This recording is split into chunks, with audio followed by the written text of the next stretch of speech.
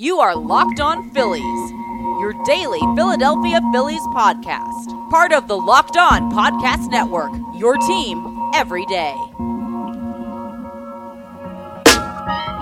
What's going on, guys? It is Monday, July 20th, 2020. This is Locked On Phillies. I'm Tim Kelly, and for the first time in what feels like a lifetime, we have actual baseball games to discuss.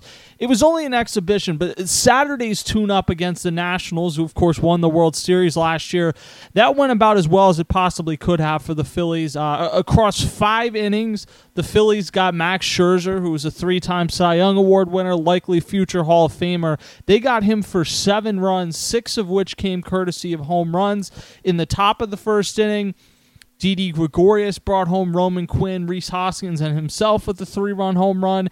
He did so while wearing a mask, which I tweeted out, not really trying to make a political statement about wearing a mask, although that's kind of what people, one or two notable people quote tweeted it, and that's what my mentions turned into for the night. But I really think it is noteworthy that there are guys that are able to do this, because as much as I am pro wearing a mask, everyone should be doing it in public so we can get back to some sense of normalcy as soon as possible.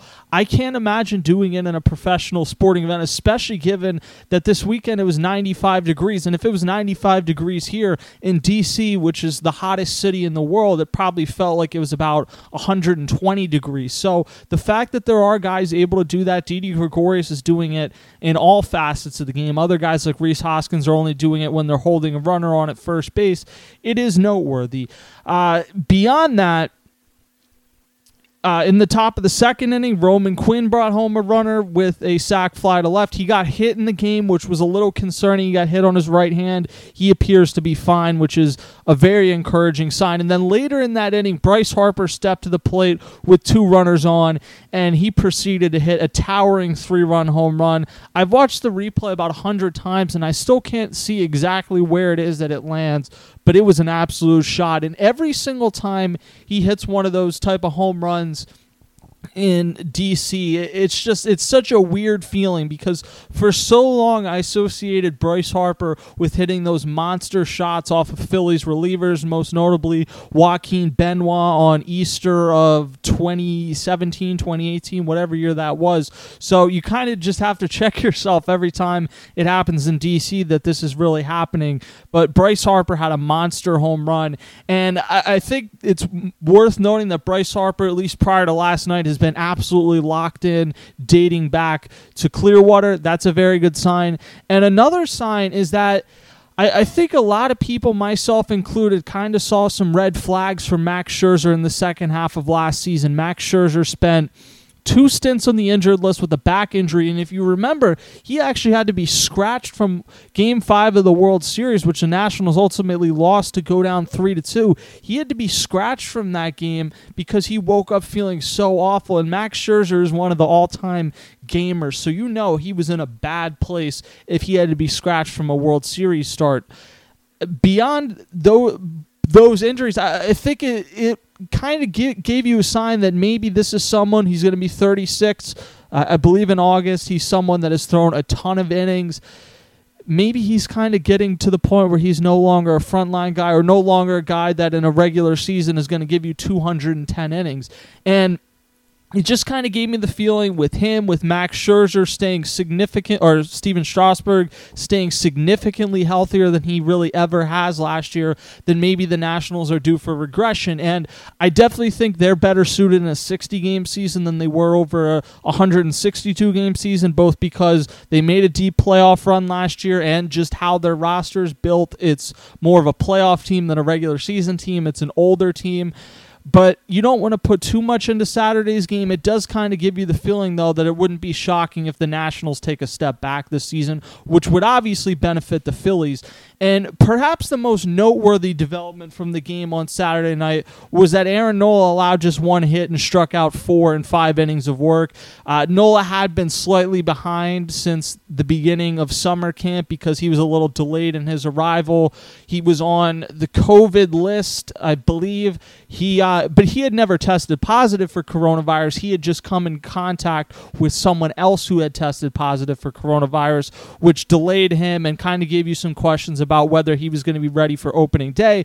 Joe Girardi didn't commit to him starting on opening day Friday, but that kind of seems like the overwhelmingly likely outcome. Girardi added that whenever Nola's first appearances, he thinks he could go 6 innings and or 80 pitches, kind of whichever comes first. So a very good sign from Aaron Nola Saturday. Hector Neris, who was also delayed in his arrival to summer camp, he came in to relieve Aaron Nola in the 6th inning, and Neris, who was the Phillies' most steady reliever a season ago, he walked one and struck out a batter. He did give up a run on an RBI ground up, but really not especially concerning. This is someone that was more important just to see him get out there and throw meaningful pitches. So no reason to think Hector Neris, who's going to be your closer, isn't going to be ready for opening day. And in a lot of ways, this Saturday evening game against the Nationals reminded me of that time that the Eagles went into Green Bay ahead of the 2015 NFL season, and Sam Bradford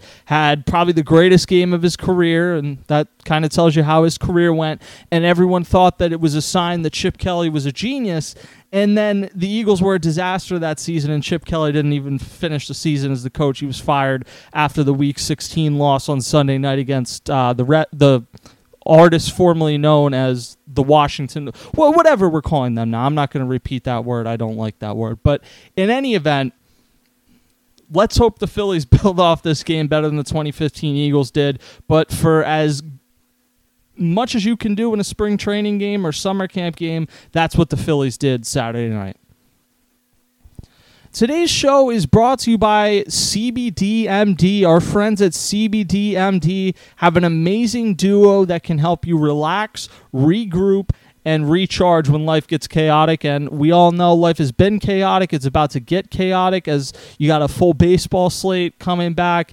To make it even easier, CBDMD is offering all of Locked On Phillies listeners 25% off your next order when you use the promo code LOCKEDONMLB. That's LOCKEDONMLB at checkout. That's CBDMD, 25% off your next order when you use the promo code LOCKEDONMLB.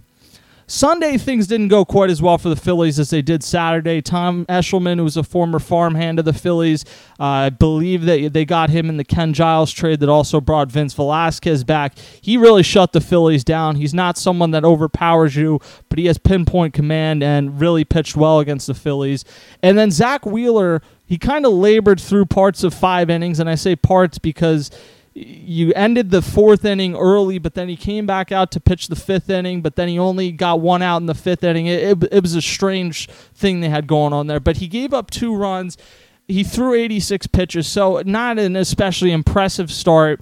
The good news, though, is that Zach Wheeler looks like, assuming he doesn't have to leave for the birth of his child, which is kind of, I don't want to say a ticking time bomb, because obviously it's an understandable thing. It's a very happy moment in his life. But in terms of the Phillies' success, they're just kind of waiting. And Joe Girardi said over the weekend, it's pretty much impossible to plan. He doesn't know when Zach Wheeler is going to leave. Hopefully he only misses 1 start, but I know early in summer camp he alluded to the possibility of potentially missing 2 starts. So you kind of have that looming.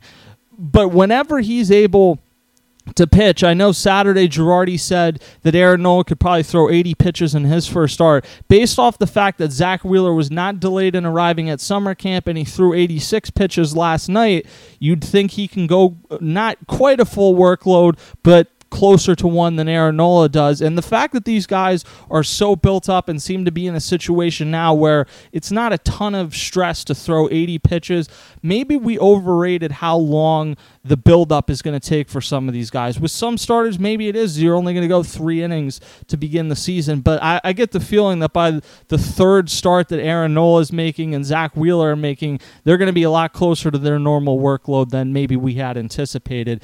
Over the weekend, additionally, the Phillies did make some roster moves as they move towards what their opening day roster will look like Friday when they host the Marlins. Neil Walker, the veteran infielder, he's going to make the team. He spent last season with the Marlins. He's played with the Pirates, the Mets, the Yankees. He spoke to us on Zoom before yesterday evening's game, and man, he's impressive. He really speaks well, and the passion that he has for the game is so apparent. He could be a manager someday. It wouldn't surprise me. For now, though, he's someone that he can play multiple infield positions. He could probably play left field in a pinch. Don't think that's going to happen. He can DH, though, which is an obvious option now that hasn't been in the past. Whatever the Phillies need from him, he seems game for, and he still has some pop. He's a good veteran to have on the bench and in the clubhouse, and he talked pretty glowingly yesterday about how good he thinks the Phillies lineup can be. And with Walker making the team, the Phillies did let Logan Forsythe go on Saturday, so I'm sure he'll catch on somewhere. He's been with Tampa Bay and the Dodgers and elsewhere. He's a veteran. You bring in a bunch of these infield, outfield types, and obviously you're not going to keep them all. The Phillies still have to make some decisions on other non-roster veterans like Josh Harrison, so we'll see what happens there. Additionally, the Phillies released Francisco Liriano, and I know there was a report floating around yesterday that the Phillies had re-signed him and brought him back to AAA. I haven't been able to confirm that, and honestly, I think there's probably a team he can catch on with that will give him an opportunity in the majors. I also know he had Wade not reporting. He was a little late to report to summer camp. He was kind of deciding whether he wanted to put himself through this given the climate in terms of coronavirus right now, so maybe he rethinks that again now that he's not employed by a team. So I'm not saying the report is untrue. I don't know that it will prove to be correct. For now, he's not on the roster pool that the Phillies had active as of last night. And Joe Girardi said, by letting Francisco Liriano go, the Phillies may go younger in the bullpen. You have Jose Alvarez and Adam Morgan, who are your two lefties that will definitely be on the opening day roster.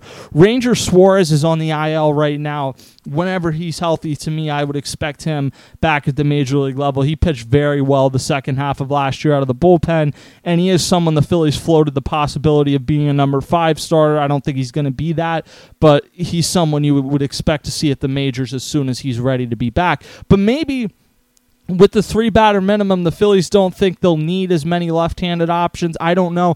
I don't know how things like the 3-batter minimum and the DH, whether there will be some teams that think, wow, that means we need more left-handed options or less left-handed options. I don't know exactly how that's going to play out. Obviously, now you need more guys that are able to pitch to both lefties and righties, because there's almost no scenario where you're going to come in as a lefty and only pitch to left-handed batters anymore with the 3-batter minimum. So that's something to keep in mind. But the Phillies have a bunch of other left-handed options.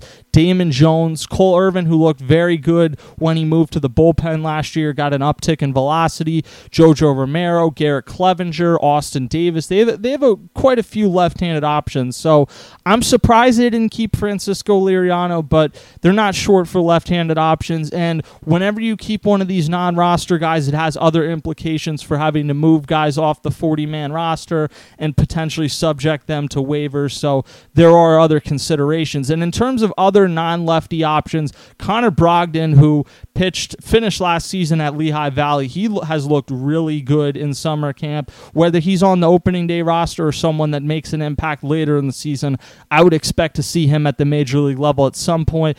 Brian Price, the new pitching coach, he's raved about Trevor Kelly, so that's kind of something to file away in your head as a potential option at some point this season. And the Phillies hope this offseason was sign a bunch of non-roster guys and hope you'd have better luck health-wise and in terms of guys you've had in your organization and are developing. Well, you haven't had good luck with Sir Anthony Dominguez, but you could get David Robertson back at some point this season, and I think the Phillies' hope is that the major question mark that is their bullpen could turn into a strength. And if that happens, I don't think there's any question. If the Phillies' bullpen becomes a strength and this lineup is as good as we think, they're a playoff team as far as I'm concerned. Now, it assumes their starting rotation isn't a complete disaster, but if you have 2 of those 3 phases that you're really good at, that's usually a pretty good recipe. And some of you may think, oh, there's no way the bullpen's going to be a strength. Stranger things have happened. Remember, for as great as the Phillies bullpen was in 2008, it was an absolute mess in 2007. So things can happen. A lot can change year to year bullpen-wise, and it's something to file away. The Phillies will have their final preseason scrimmage tonight at Yankee Stadium, and then we're only a few days away from the Phillies hosting the Marlins for opening day. That's going to do it for today's show. You can follow me on Twitter at Tim Kelly Sports and read my work on PhilliesNation.com and radio.com. I will talk to you guys next time.